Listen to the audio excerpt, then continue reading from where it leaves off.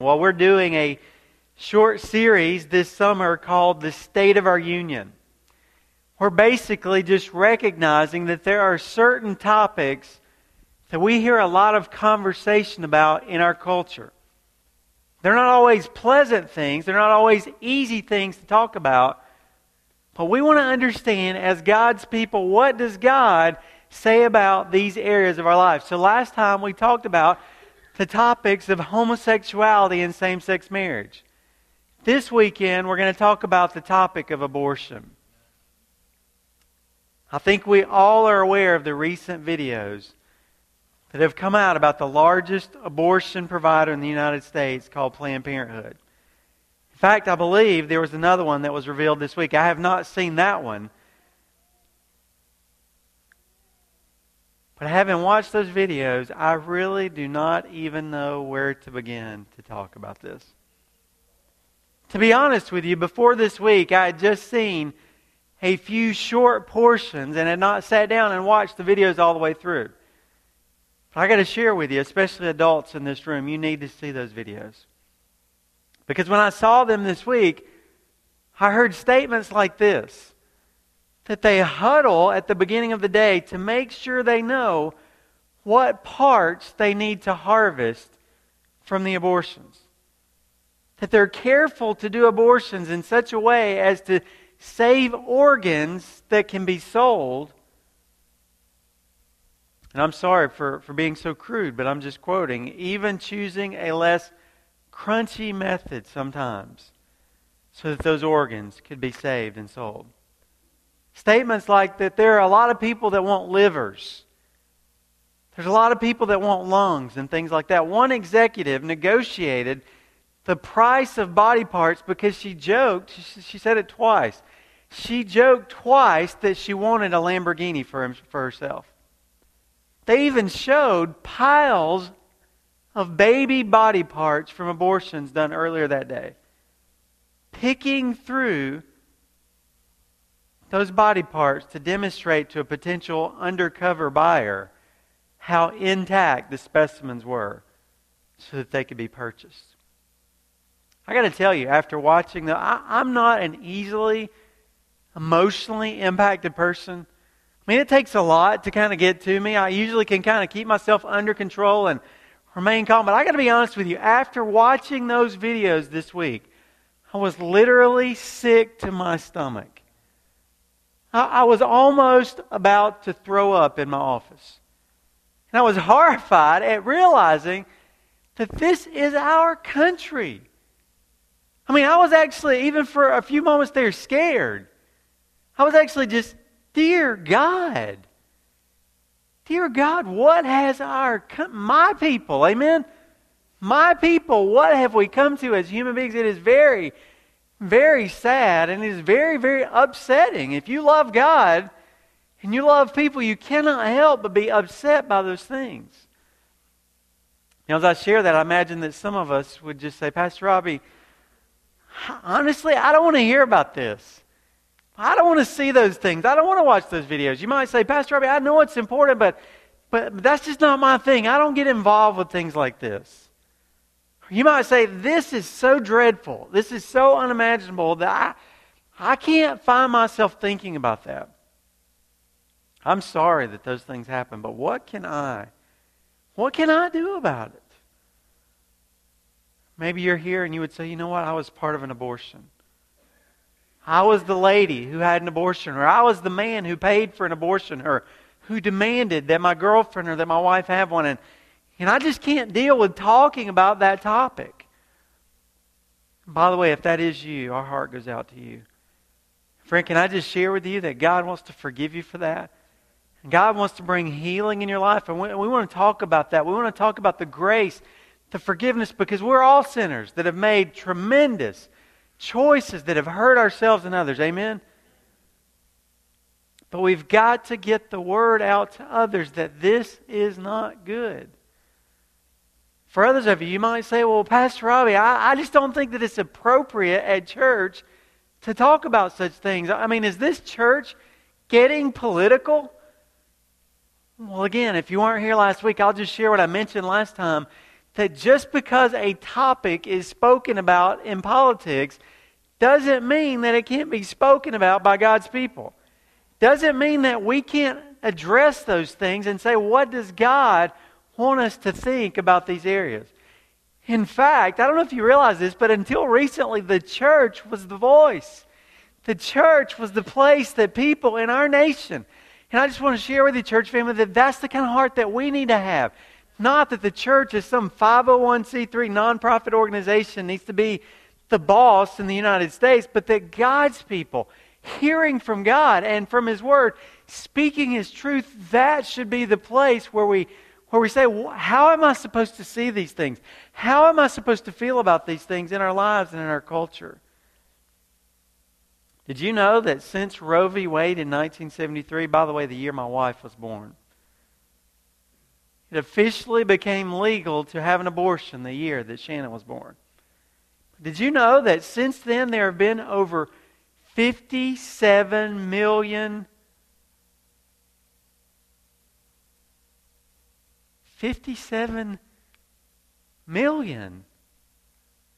abortions in the United States? I think there's somewhere like 300 million people in our country right now. 57 more million people would have lived here. Between about 1 million and 1.5 million per year, on average, just being very conservative about, according to the Guttmacher Institute, through the year 2011, they have exact numbers, and since then, being very conservative in estimates, that's about 3,000 per day.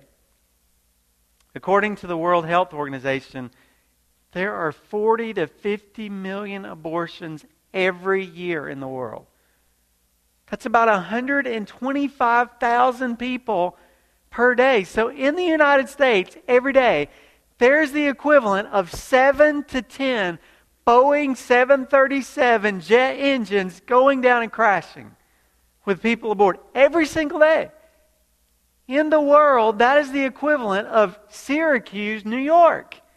Syracuse, New York. That is the equivalent. I believe there's about 145,000 people in Syracuse. So 125, just short of the population of Syracuse, is decimated, dying every single day in our world.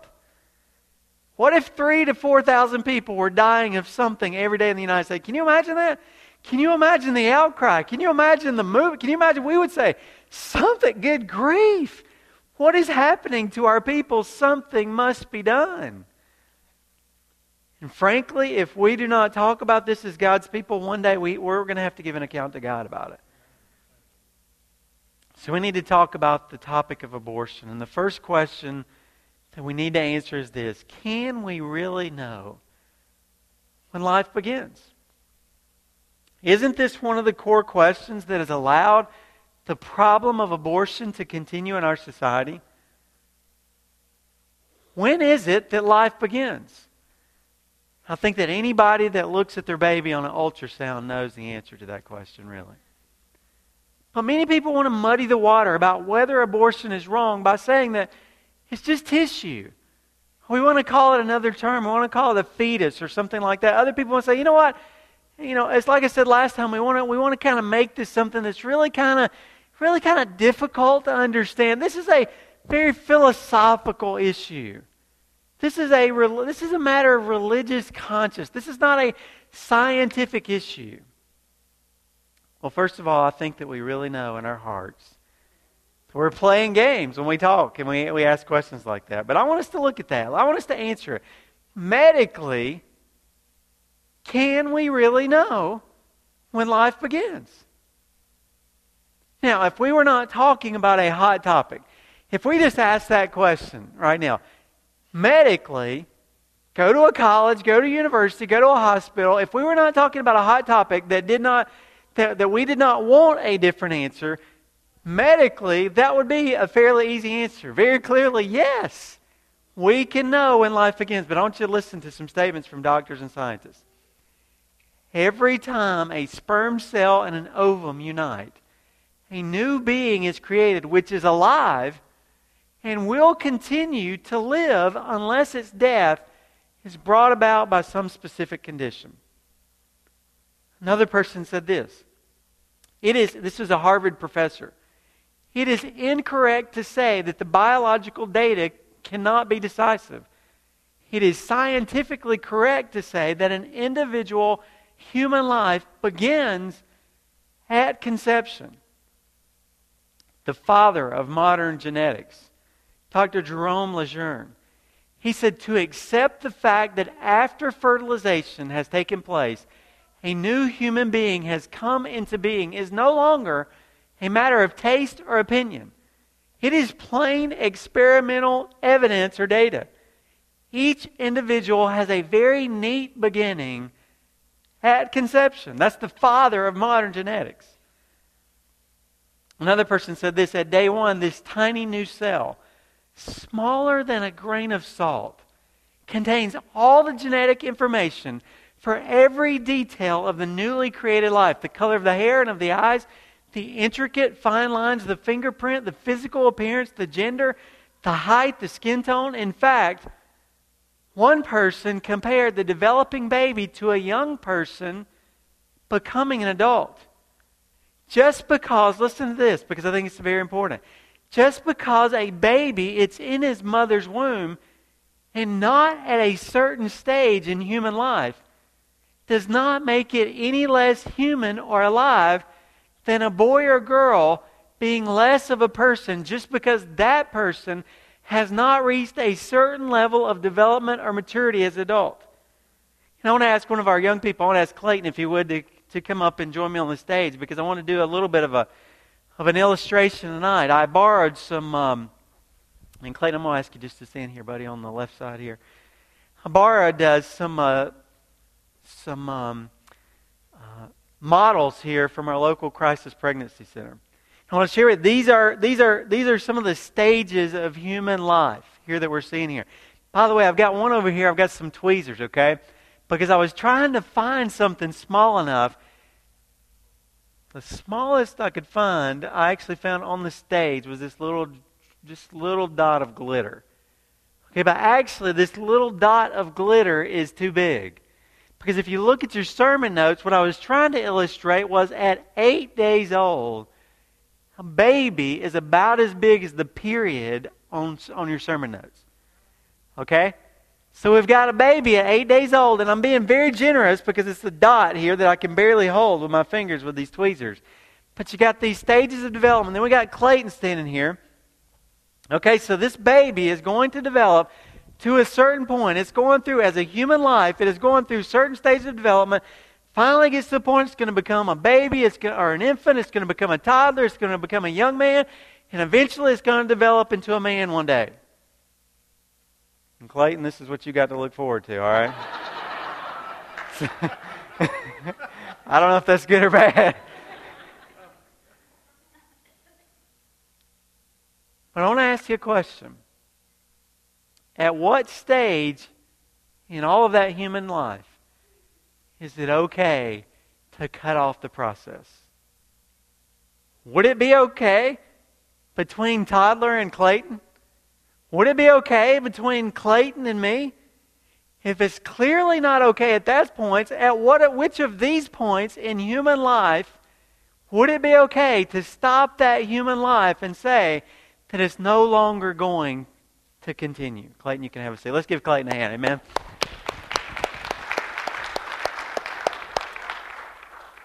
I'm going to say, well, Pastor Robbie, that's just a speck of dust.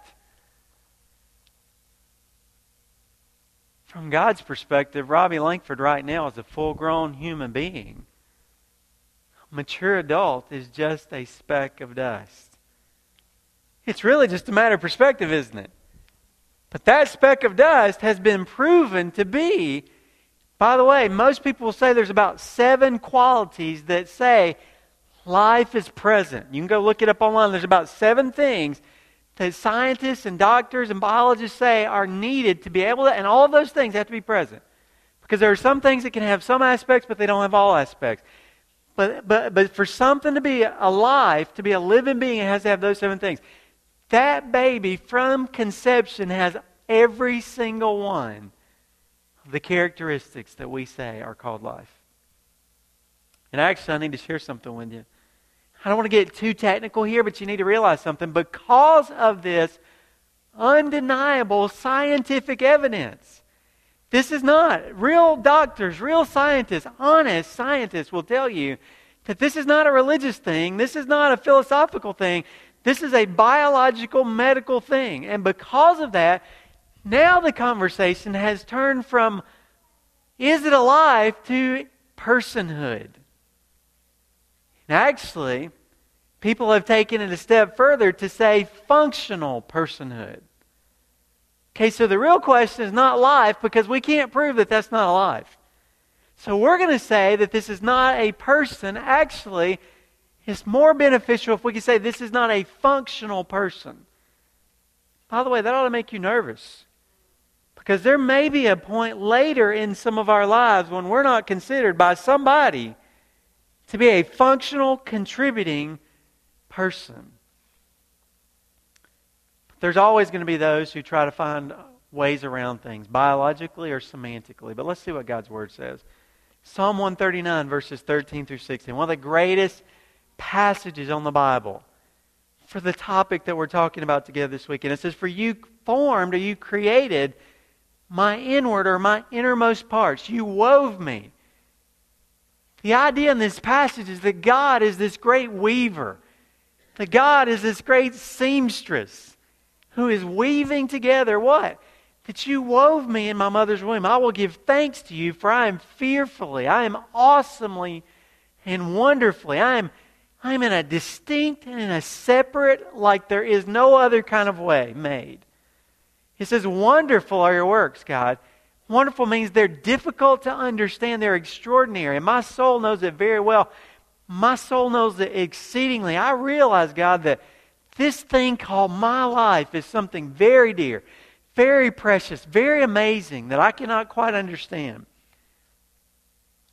And I was made in secret. When I was made in secret and skillfully wrought, again there, it's like needlework. That's literally the terminology that's being used there. That you are like a piece of fine cloth that God used needlework to make. That your eyes have seen my unformed substance, and in your book were all written the days that were ordained or planned for me, when as yet there was not one of them. What the Bible is teaching is before I was born, God knew when I was going to come into this world. God knew every day that I was going to live in this world, and He was going to know the last day that I was going to live and breathe in this world, and He was going to know all the memories that I was going to make in between. Before I was ever born, God knew that about me, and God knew that about you. Jeremiah chapter 1, verse 5 says, "Before I formed you," this is a word that's used like pottery, like making a piece of pottery. "Before I formed you in the womb, I knew you. And before you were born," Jeremiah, "I consecrated you, and I appointed you as a prophet to the nations." God told to Jeremiah, before I was even making you in the womb, I did make you in the womb, but before then I decided that you were going to be a servant of mine in this world. We're not afraid to talk about personhood. If the conversation wants to go from life to personhood, God's fine with that, because God knew a person before they ever had life. He knew that they were going to exist, that they were going to be conceived, that He even had a plan for that person. So it's okay to talk about personhood, because God had a plan for each person that's ever been conceived. Galatians chapter 1, verse 15, it says, Paul's talking about his own life. He said, God set me apart. He ordained me. He chose my life even from my mother's womb. Before I was born, God had a special purpose for my life. You know, we want to get all technical about the details of life and abortion, which, by the way, we've shown that that the issues of life can stand on their own. But God says that we should see it more like this. Abortion, listen, is interrupting the creative process of God. God is weaving a life that starts at conception and that His hands are all over. How dare we seek to interrupt the creative process of that Almighty God. By the way, if we do interrupt the process of life, where Clayton was or where I am, what do we call that? We call that murder. I'm not trying to be a shock speaker here. But you know what? Sometimes our culture has so euphemized, and what euphemism basically means, a euphemism is basically softening something by changing the name of it. But it's so done that with what's happening in abortion that many times we do not realize that it's the same thing that people would be put in jail for later in that life. This week I noticed something in Luke chapter 1 verses 41 through 43. It's the story about Jesus' birth. In Luke 1 verses 41 through 43 it says when Elizabeth, Mary went to visit her relative Elizabeth, it says when Elizabeth heard Mary's greeting, the baby inside of Elizabeth leaped in her womb, and Elizabeth was filled with the Holy Spirit. She cried out with a loud voice and said, "Blessed are you, Mary, among women, and blessed is the fruit of your womb. And how has it happened to me that the mother of my Lord would come to me?" Now again, I don't want to get too complicated here, but if you read the chronology here, Mary found out that she was going to have a baby just a few verses before. She found out that she was going to have a baby when Elizabeth had been expecting for 3 months. The Bible says that Mary went to go spend 6 months with Elizabeth, and then Elizabeth had her baby, because babies are born in how many months? 9 months. So the Bible is telling us, it is implied in this passage that Mary had already conceived Christ in her womb. So don't miss this. Apparently, Mary had just conceived Christ when she came to visit Elizabeth. Because at the moment she found out she was going to have Christ, Elizabeth was 3 months expecting. When she visited Elizabeth, 6 months later, Elizabeth had her baby. So apparently Mary went to go see Elizabeth right after she had conceived. And her cousin Elizabeth, her relative Elizabeth, and her son John the Baptist were impacted by the presence of God in the room just after the baby Jesus had been conceived. Even when he was just a little dot that can barely be picked up by tweezers. It sounds to me like God considers life and personhood to happen at the point of conception. But there's another question that's raised many times when we're talking about abortion. People ask the question, but shouldn't women have the right to choose?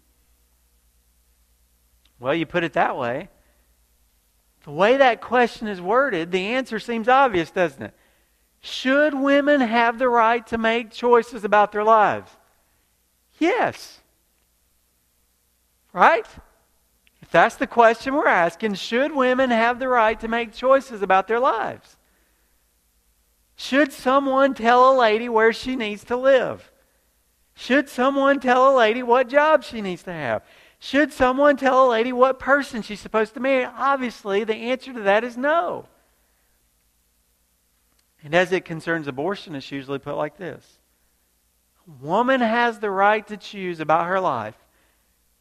And this choice is between a woman, her doctor, and her God. Isn't that the way it's put? Well, that sounds very noble. It sounds very, very kind, but is it true? Can any person make any decision they want to about their body? The answer is no, isn't it? Is it legal to make any decision you want to about your body? Can a woman decide to be a prostitute? Can she do anything she wants to do with her body legally? No. Can a woman decide to mar her own body? To hurt her own body legally? No, we are not allowed to do anything we want to with our body. But even if you go beyond legal, even if your government allowed you legally to do those things, and by the way, probably will soon, does that therefore mean, if something is legal, that a woman could do that? Not if you're a Christian. The Bible says in 1 Corinthians chapter 6, verses 19 through 20, or do you not know that your body is a temple of the Holy Spirit who is in you, whom you have from God, and that you are not your own? You have been bought with a price, therefore, the Bible says, glorify God with your body. Friends, if I am a follower of Jesus Christ, I have acknowledged that this life, this body is not my own to do whatever I choose to do with it, even if my government says I can. But wait just a minute, because all of that is based upon flawed reasoning and a bad assumption anyway. We've been taught that this life inside of a woman is just tissue. In fact, do you know there are people actually that are going so far as considering a baby inside a mother? Some people have even called that an unwelcome parasite. That is how many people are viewing a baby inside of a woman now. But is it only about the woman? As one pastor said, the baby is in the woman's body, but the baby is not the woman's body. That's very important. The baby is in the woman's body, for sure, but the baby is not the woman's body. Listen to this. The mother and the baby can, and many times do, have different blood types. It is medically impossible for one person to have two different blood types. A mother and a baby can obviously be two different genders. Mom can't be a woman and a man at the same time. When she carries a baby boy in her body, he is clearly a different individual. He's clearly a different sex, a different gender. What about the self-preservation of the baby? The baby is not the mother's body. In fact, if the baby did not protect itself, the mother's body would reject the baby as a foreign body. It's because of that within 72 hours, the baby begins to form a protective placenta to protect itself from the mother's body in that way. Listen to this. Someone said, so distinct is an embryo from a mother's womb that if a fertilized ovum from a black couple is transplanted into a white mother, she will have a black baby. The baby is in the mother's body, but the baby is not the mother's body. The Bible affirms that too. There are two distinct human beings. Exodus chapter 21, verses 22 through 25. In that passage, the Bible talks about that if a mother is injured while she's expecting a baby, Exodus 21 verses 22 through 25. If men struggle with each other and strike a woman with child so that she gives birth prematurely, yet there's no injury, he shall surely be fined as the woman's husband may demand of him, and he shall pay as the judge decides. Okay, so if a lady's carrying a baby because of distress that's brought on her and she has the baby prematurely, if there's no injury, then there's some kind of fine applied according to the husband and to the judge. But if there is any further injury, then you shall appoint as a penalty life for life. Eye for eye, tooth for tooth, hand for hand, foot for foot, burn for burn, wound for wound, bruise for bruise. The Bible's making it very clear that there is a mother's life, there is a baby's life. If that mother was in an altercation with a man who attacked her and that baby died, that man will be accountable for taking another life. The mother's life and the baby's life were both of a value. Now, obviously, at this point, the question always comes up, but what about the life of the mother? What about when the mother's life is in danger? Well, first of all, I think we all realize this. That's a very small percentage of the time. Many sources say between 1% and 3% of the time. And many make the case that technically it's actually never really the case, truly. This is what I mean. Directly taking the baby's life, many will make the case, does not ever save the mother's life.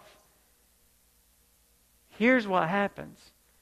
Sometimes in the process of saving the mother, the baby doesn't make it. Do you understand the difference?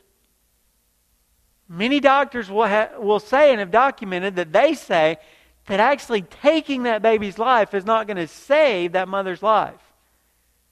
But sometimes in the process of saving a mother's life, the baby doesn't make it. Now, friends, listen, because this has happened to some of you. In those small number of cases, it's not fair to call that an abortion. What do I mean by that? If we're out in the middle of Lake George, there's 3 of us in the boat, 2 of us can't swim, but I can.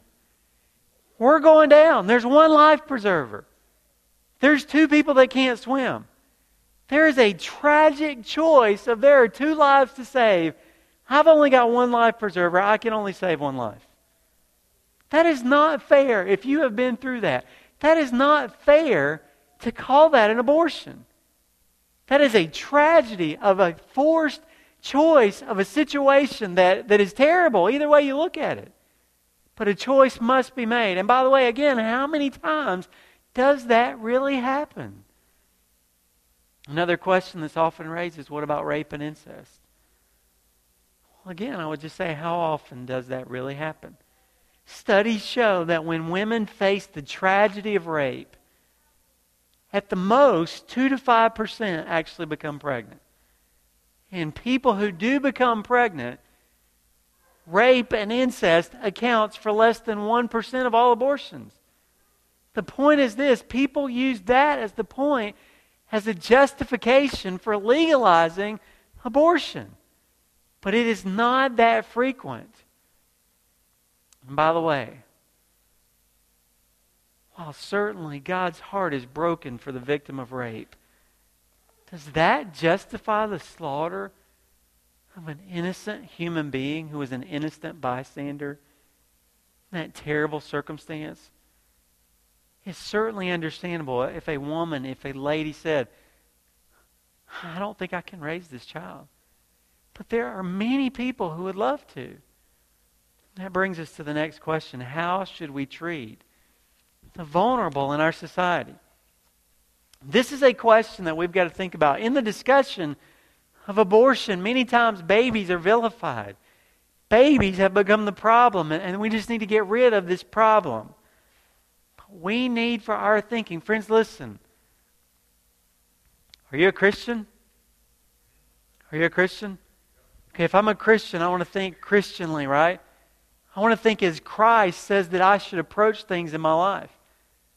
Babies are not a problem to get rid of. They are innocent people who need our protection. I've got to read to you out of Proverbs chapter 24, verses 11 and 12.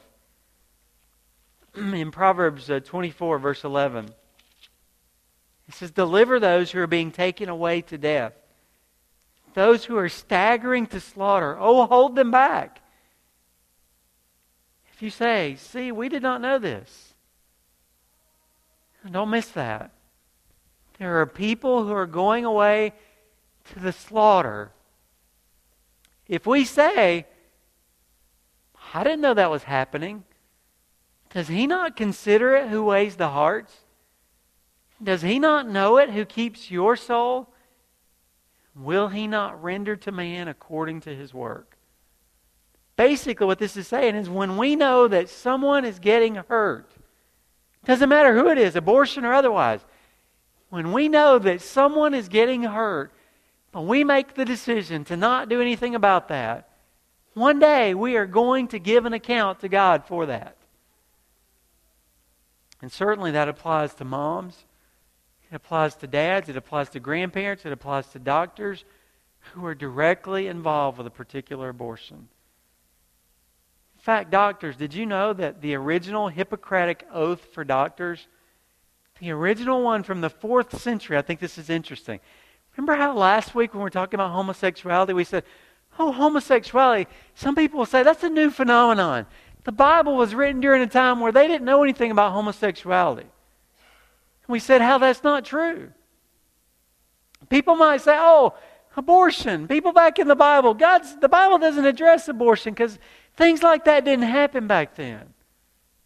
In the 4th century BC, this man said, I will neither give a deadly drug to anybody who asks for it, nor will I make a suggestion to this effect. Similarly, I will not give to a woman an abortive remedy. That was in the 4th century before Christ. He said, in purity and holiness, I will guard my life and my art. But protecting the innocent is not only for those directly involved. It's not just for the mom. It's not just for the dad. It's not just for the grandparents, for the doctor, for the medical professionals involved. It involves all of us as followers of Jesus Christ. If we know that somebody's being hurt, especially somebody who can't defend themselves, especially someone who's innocent, we should try to do whatever we can to help them. There's really 2 principles that teach us that in God's Word. Write these down. The first one's the golden rule. Most people know the golden rule, Matthew 7, verse 12. It says, in everything, therefore, treat people the same way you want them to treat you. For this is the law and the prophets. The Bible says you could just about sum up God's Word, except for the fact of loving God. The rest of God's Word is really about loving and serving and helping other people. So let's apply it to this situation. If you are an innocent baby that had not yet been born and could not defend yourself, wouldn't you want these adults walking around out here to help with that? They may not be able to speak right now, but one day they will. Many of them, when you hear their testimony, they will say thank you. They will say thank you. Because I don't know about you, but I had absolutely nothing to do with me being born. Amen? I had not. Thank God that He gave me life. Thank God He gave me my parents. Thank God I lived in a country with good medicine and I was born healthy and all those things. Thank God, but I had nothing. I make a lot of decisions right now, but back then people could have made decisions for me. And if I had been in this situation, I would say thank you for helping me to live. So the first principle is the golden rule. The second one is defending the defenseless. Friends, I've shared with you, God's been speaking to my heart about your pastor, that we've got to think about people in this world who need help. We talked about it. We want to go help people be able to dig a well and get good water. Amen? We want to help people that don't have a roof over their head. We want to go build a house for them just like the wonderful team from the Dominican just did. In 3 days, gave some people a house. Help people that just need a leg up, that just need somebody to help them. But it also applies to this situation. Isaiah chapter 1, verse 17, the Bible says, defend the orphan, defend the fatherless. And by the way, to those politicians in our country who are supposed to be our leaders, just a few verses away from that, in verse 23, God says that He takes it very serious when leaders do not defend the cause of the innocent. Jeremiah chapter 5, verse 28. He talks about people being fat, being satisfied, being happy, being comfortable, and overlooking their wicked deeds. He said, what were those wicked deeds? They were not pleading the cause of the orphan. They were not pleading the cause of the poor. And that's another category of people we need to be thinking about. There are people that cannot go to bed tonight because they're hungry. And we need to do something about that. Amen? We are going to do something about that with God's help. Amen? Are you with me, church family? Amen? God help us. I can't do it. I can't do it all. But with God's help, we're going to do it. James chapter 1, verse 27. We just talked about this a few weeks ago. If you want to know what real relationship with Christ looks like, You know, one of the first thing God says is to look out for orphans and widows in their distress. To help orphans when they're in trouble. You say, well, what can I do, Pastor Robbie? The first thing is, if you are a person who's made that tragic choice and had an abortion or been involved with one, just come to Christ and ask Him to forgive you for that. Receive His healing. Receive something called redemption. Sweet, sweet redemption. Redemption can take a person who's been divorced and use that person to help strengthen marriages. Redemption can take a drug addict, deliver that person from their addiction, and use them to turn around and bring others out. That's redemption. That's the story of my life. Amen? That I'm a mess, but with God's help, I'm still struggling. But with God's help, I'm going to help grab others out of the mess. Amen? Dear precious lady, let God bring healing to your life. And then turn around and let Him work through you to be a blessing to others who are struggling just like you did. You can pray for the unborn. Don't minimize that. Prayer is powerful. Do we pray for the unborn? Right now I'd have to say no, but I need to put that on my prayer list. Amen? It's a specific prayer request regularly to speak up for the unborn. We're going to give you some opportunities in the days ahead. Listen, we're not saying we're going to become one of those crazy, fanatical, in-your-face churches, but listen, the Bible says to be salt and light. I was going through the traffic circle the other day, and I've heard sometimes people say, there was a guy walking around with a sign, "Stop abortion." Sometimes you'll hear people say, "What good is he doing? What impact is that making?" But you know what? That's not the only thing. That may not be the best thing, but it is a thing, amen? Because that day, he reminded me about abortion. I was just going about my business. So there are things that we can do to say it does matter. Somebody's thinking about this. Somebody's paying attention. Somebody's not happy about that. And again, I'm not talking about in a hostile, I'm not talking about in an angry, and certainly not a hurtful. That's all inappropriate and wrong in God's eyes. But we have to show a presence for God if something's not right. But even better than that, go volunteer at our Crisis Pregnancy Center. Go, especially you ladies, go counsel women. Go encourage them. Go pray for them. Go share with them. There's hope. There's help. There's people that care. There's a church. There's churches that want to be here for them. That want to be a family for them. And you know what? Some of us need to adopt children. Some of us need to adopt. Maybe God's been speaking to you and your husband, or you and your wife, about adopting, bringing a precious life into this world and giving it a home. What a great! You cannot get a better picture of our salvation than adoption. If you adopt a child, you are delivering a child from an uncertain life, and possibly, in this situation, possibly death. You're giving that person hope and help and healing, and the good news about Christ if you're faithful to share Christ with them. There's going to be some opportunities. We've talked with our county. We're in conversation with our county. How coming and setting up a booth and tell them what are the needs. Let's just pray about it. Amen? I'm not saying you're going to adopt. I'm not saying I'm going to adopt. We certainly need to pray about it and for it and encourage it.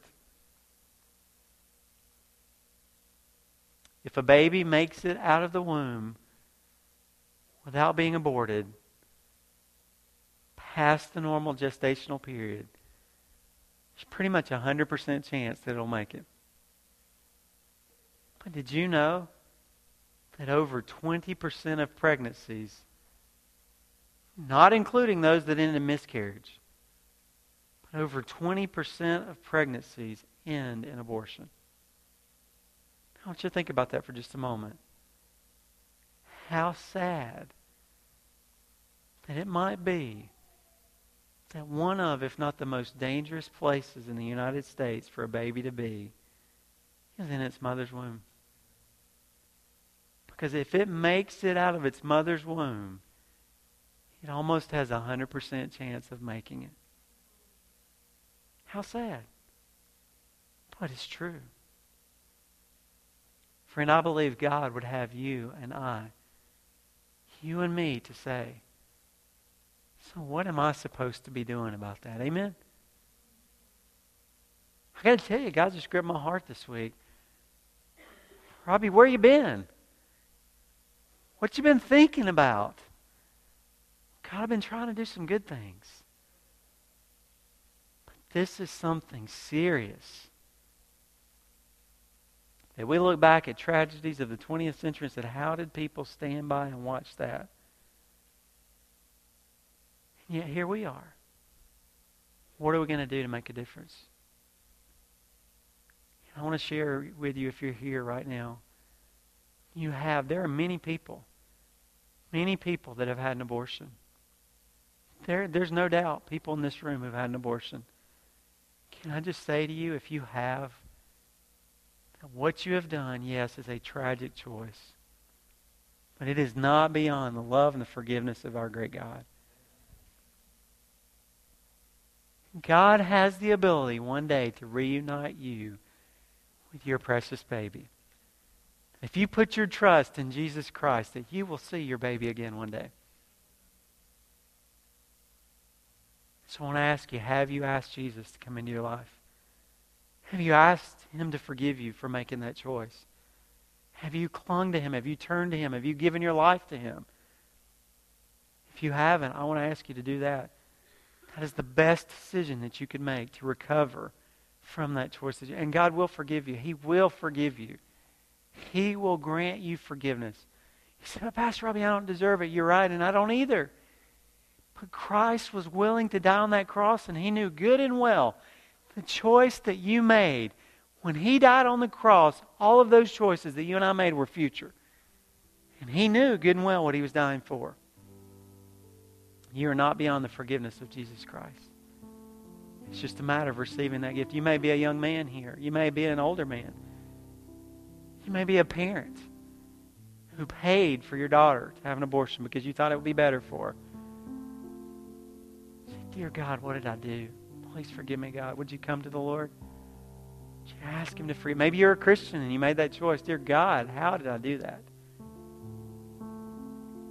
Would you bow with me before the Lord?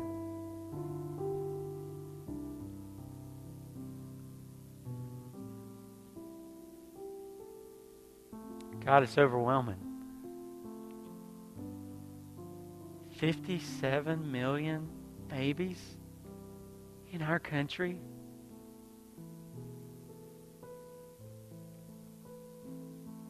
God, if we're not careful, it all seems like statistics.